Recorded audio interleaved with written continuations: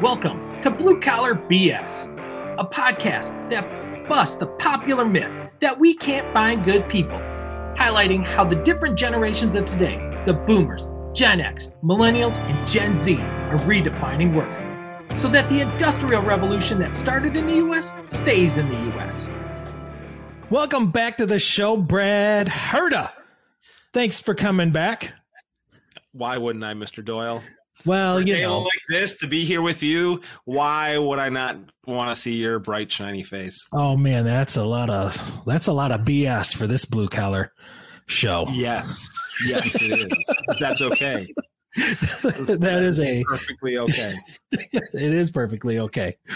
So, what do we got on the lineup for this show? What do we got on the lineup for this show?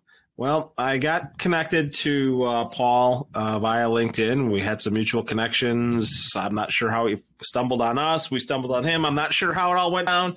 But Paul Vandemeter has some awesome ERP tools. He's got his own podcast, Machine Shop Mastery, that's had some great guests on it along the way.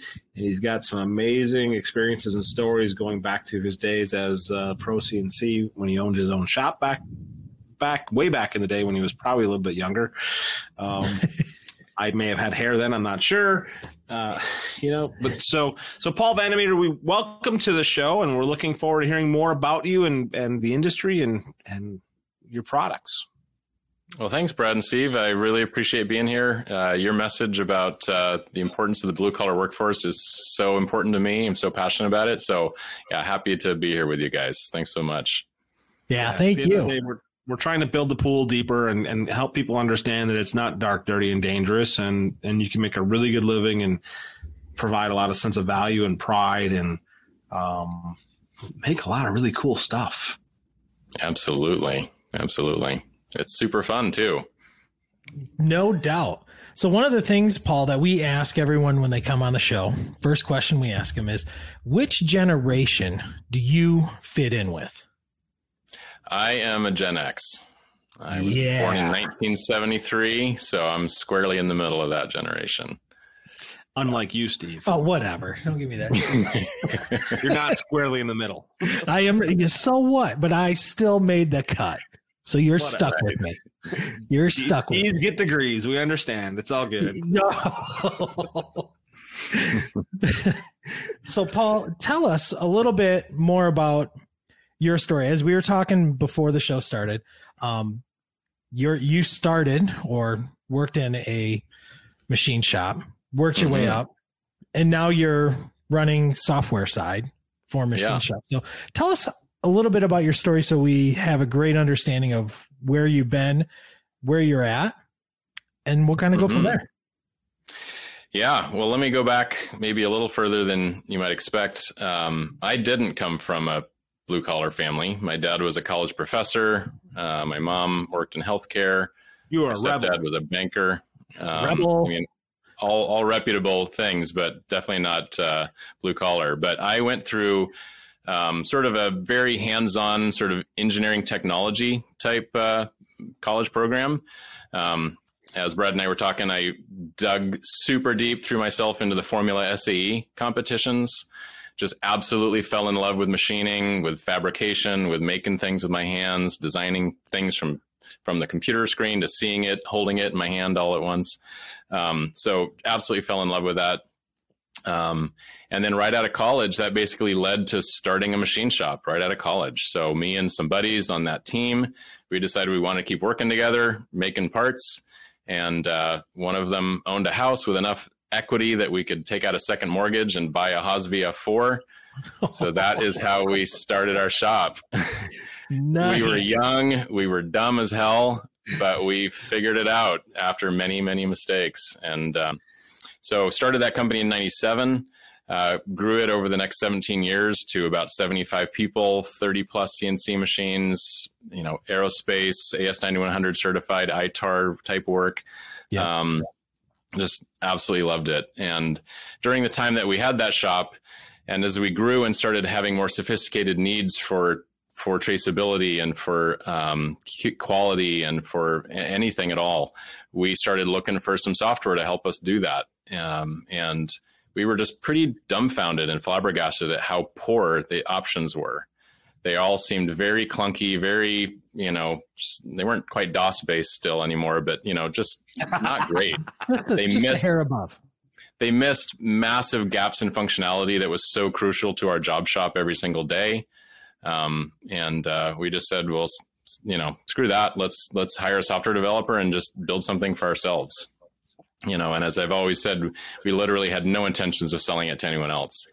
But after about 8 years, we had a pretty interesting kind of semi-mature product, and our biggest customer came to us and saw it in our shop on a visit, and they said, "This is better than what we're using. Can you sell this to us?" And we said no.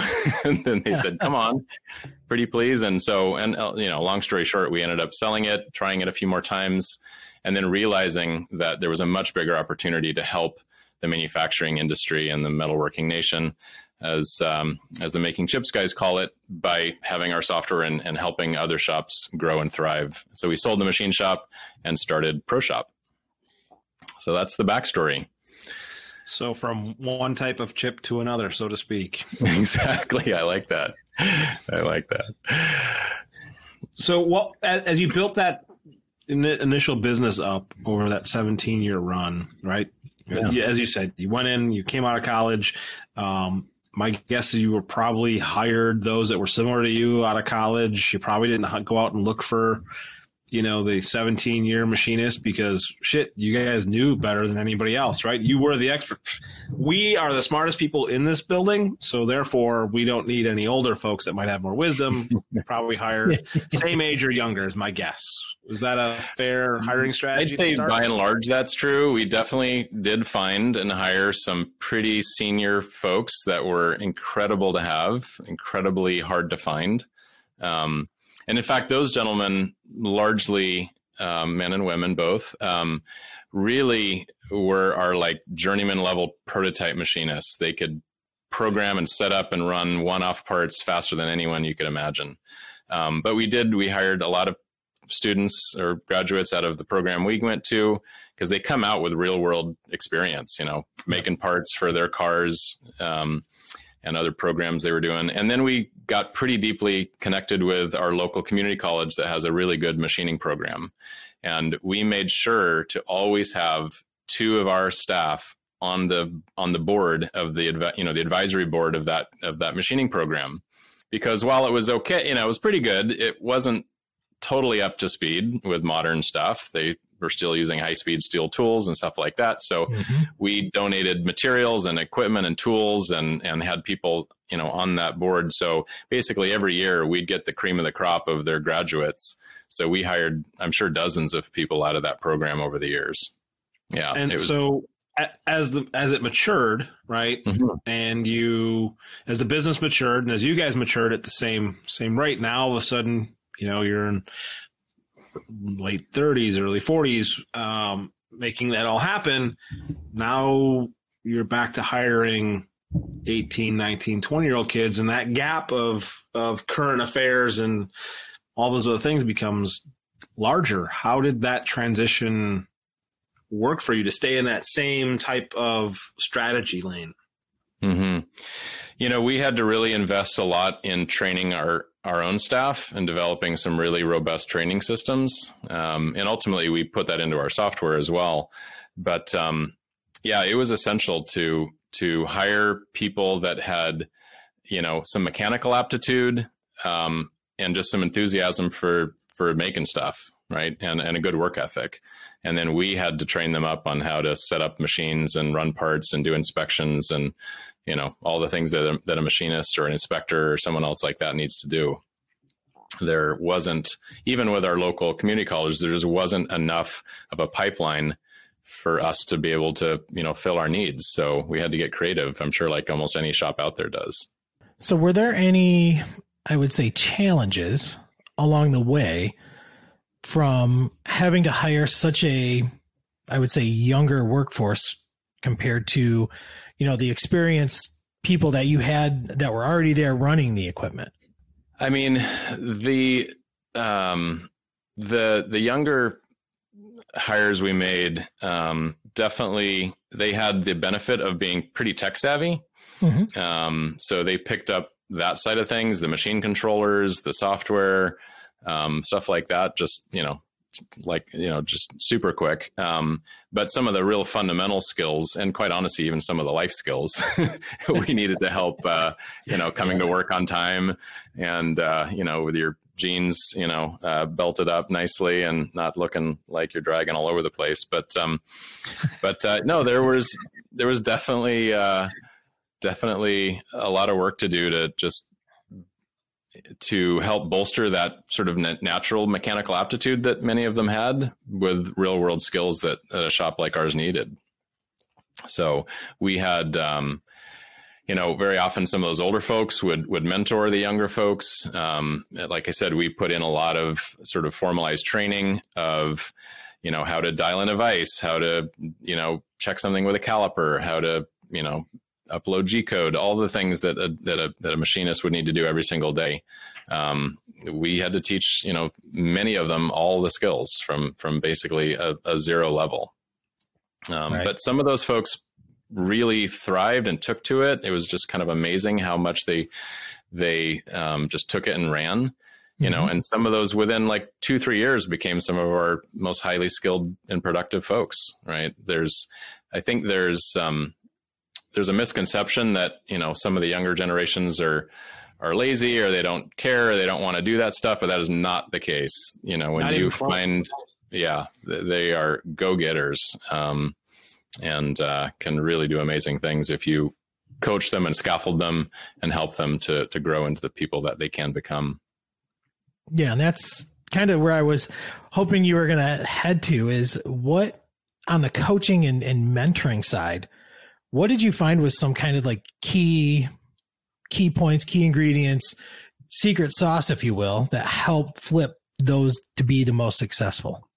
For us, it really came down to having systems to do that work, having, sort of, if you will, a curriculum for what they needed to learn, who was going to teach them, what were the things they needed to be able to do once the learning was done, sort of testing.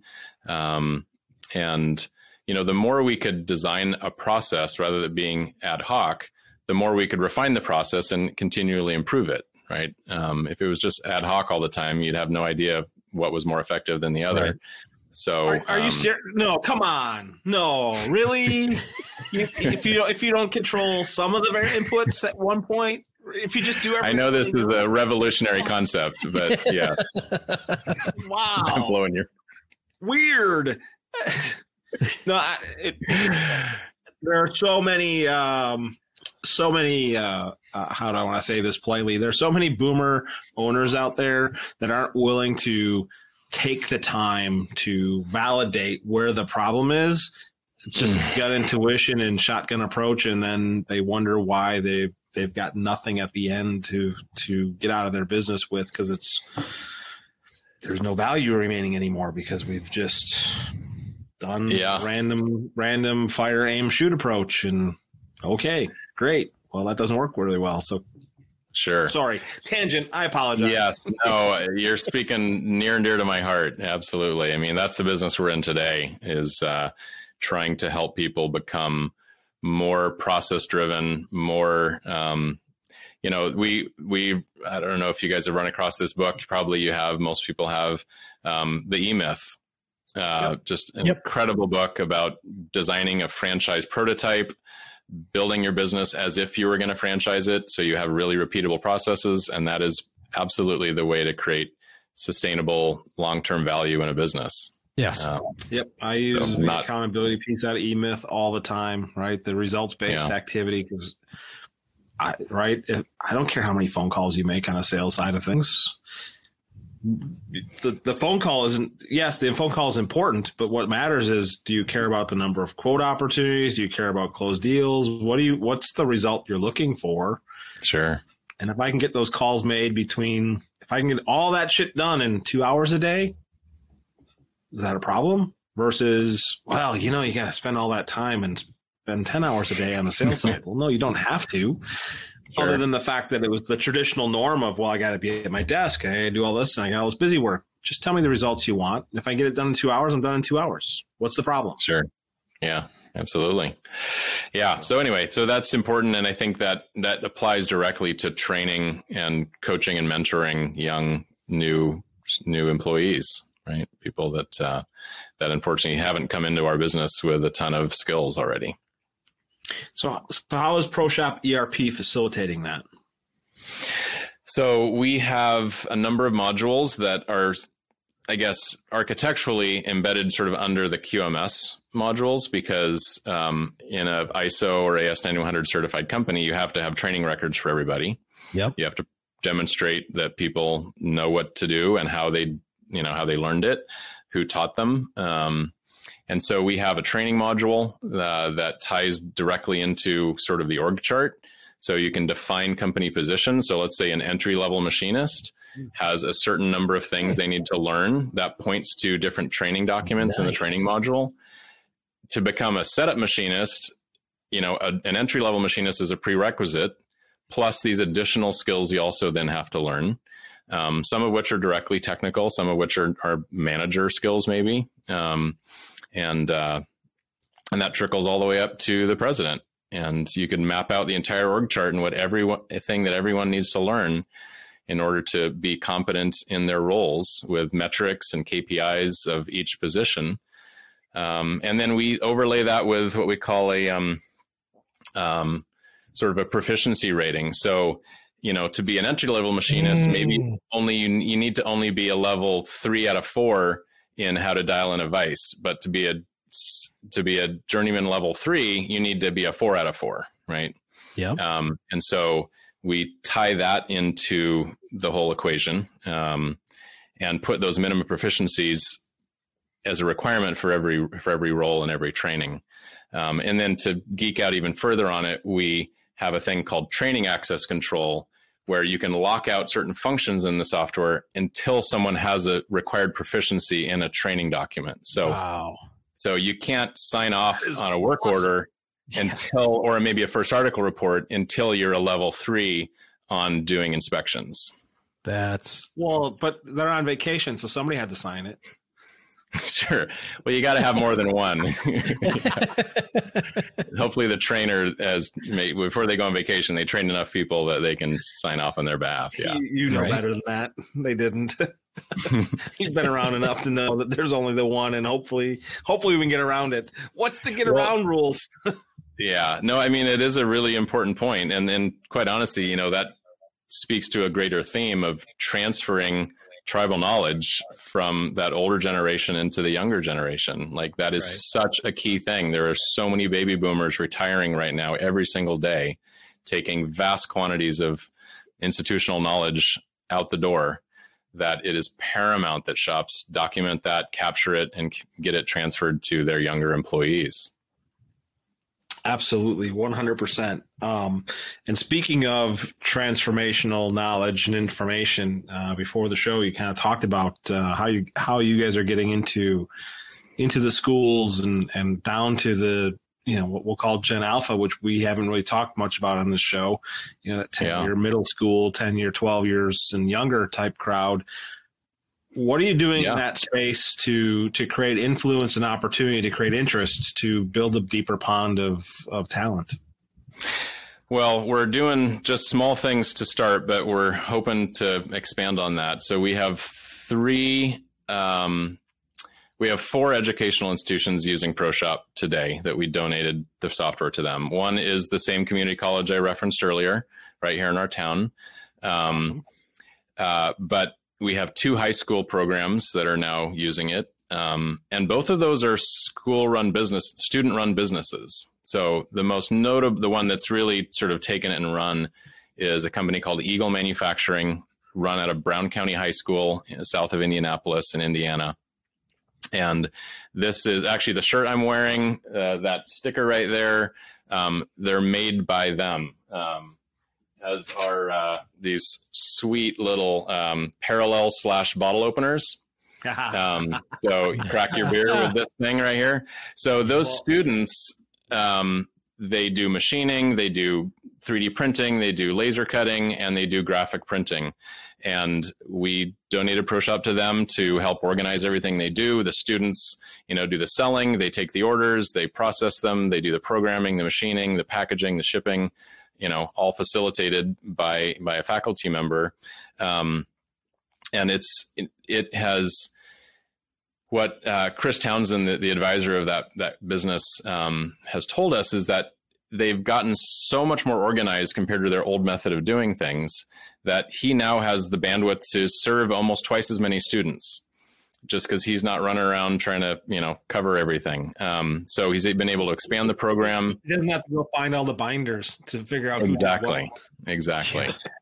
And the students are, learning some really great real world skills. We have a great video of them, actually. Maybe we can link that up when you release this. Cool. But that's been so successful that a few years ago, they started a middle school manufacturing program in their local middle school that feeds into the high school. So there's now middle school. Now they're not doing machining yet at that place, but they are doing, printing and other types of things, but it is a business. It's a student run business by the middle school students. And so we're now in the process of getting ProShop donated to them so they can, gain those skills, and they're going to feed into Eagle Manufacturing even more prepared than the students that didn't have that prior experience. And I think that is the age to get people hooked on how cool manufacturing is. That's fantastic. I don't disagree. By the time they get to high school, it's typically too late. There's typically too much other influence going on, and they don't know what it is anymore because they've just lost. I don't want to say lost. They've been exposed to so much more. Sure. That it creates noise and opportunity, and then it becomes a lot of parental influence. And at the end of the day, you still have to get the parents involved. Mm-hmm. And the thing I really like about what you're doing through the ProShop piece of it, to create the structure, to create this is what we're doing. Like, you can take a report or do something and show mom and dad, this is what we're doing. Here's our routing. It's not just probably when you were in high school, even when I was in high school, you just go and say, we're just going to make some shit and right. We'll grab some metal, we'll grab some stuff, grab this, whatever. And we can sell it. It's no big deal. There was no plan. There was no nothing. It was just random acts of kindness to create success. And there's structure behind that today, which I think probably makes parents more comfortable. Yeah, I mean, the kids could pull it up on their phone and say, "Hey, Mom, this is what we made today," and here's how it went through the CNC machine and went through deburr and went out for anodize, and I got to do this part of it that helped that product get made. That's a different thing than I took some shop classes and I learned how to tack weld or whatever, right? So just a little. Yeah. I took the old big spot welding machine to make my tack. Spark. That's funny. So what advice would you give to, the younger generation looking at kind of like the blue collar workspace? What advice would you give them? I would say that if they can develop a passion and an interest in doing that work, they will have companies lining up to hire them. And I'm going to recommend someone for your podcast, a lady named Kathy from this company, this school called eCami. Just an incredible program teaching machining and robotics. But she says they have top name companies just lined up waiting to hire all of their graduates like instantly, with seriously good salaries. It's a 10-month program, right? In her case, actually the adult version is 5 months. The younger, post high school is 10 months, but to go 10 months out of high school and get straight into a job making $50,000, $60,000, $70,000 a year. And that's just the base starting point. As you increase your skill level and learn and bring more value to an employer, the sky's the limit, right? And that is serious job security and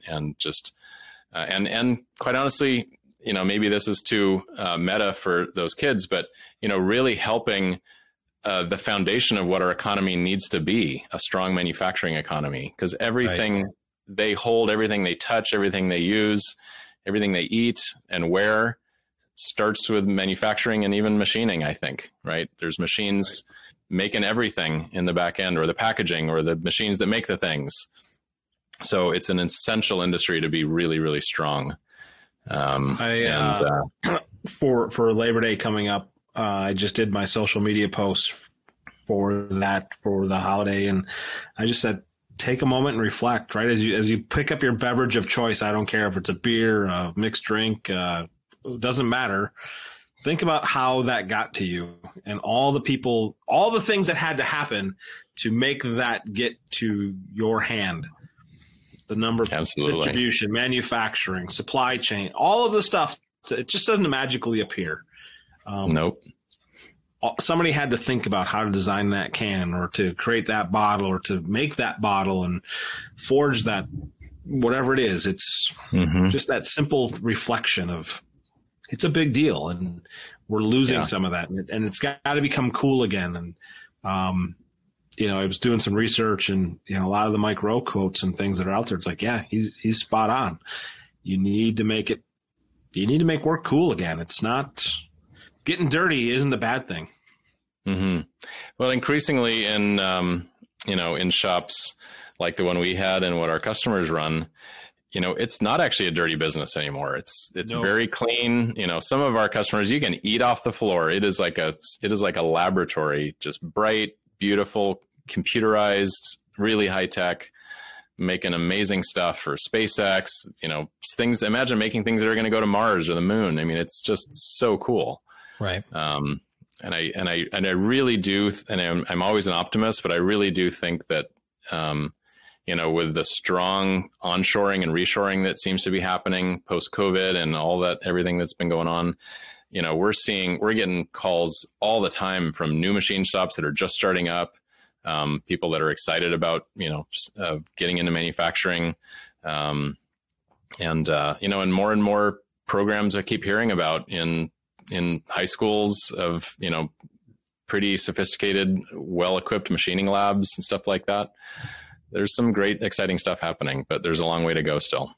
Right. I just signed a new client this week. It's a small machine shop. Guy's an engineer by trade.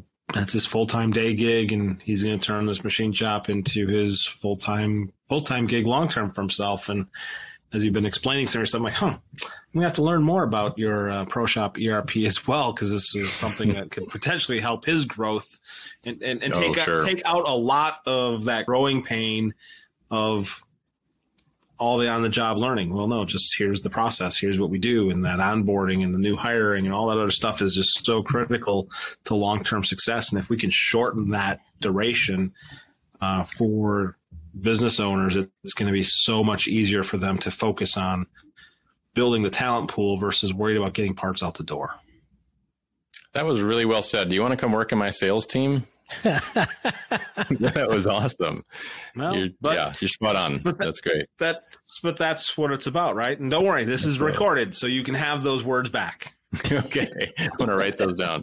Yeah, no, you're right on. That's supporting manufacturing it's my passion at this point. I feel it's so important.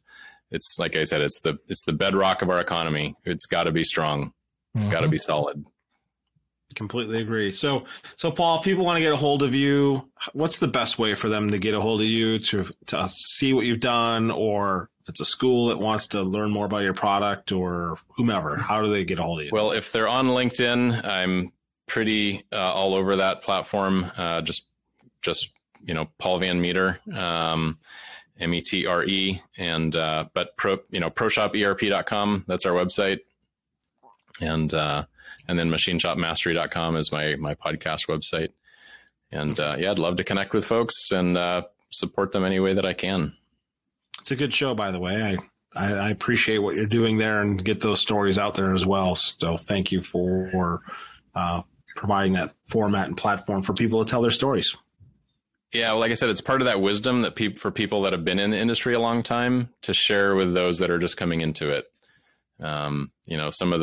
Some of my guests, have run machine shops for 20, 30, 40 years, and they have a lot of wisdom to share, a lot of stories, a lot of mistakes they've learned from. And if we can impart just a small percentage of that to other people, then we want to try to do that. Thank you so much for being on the show today, Paul. We really do appreciate you guys. it. It's been super fun. You guys are, your podcast is important and doing good stuff. So it's, thank you for doing what you're doing too. No problem. Thanks. Thank you for listening to Blue Collar BS, brought to you by Vision Forward Business Solutions and Professional Business Coaching, Inc. If you'd like to learn more on today's topic, just reach out to Steve Doyle or myself, Brad Herda. Please like, share, rate, and review this show, as feedback is the only way we can get better.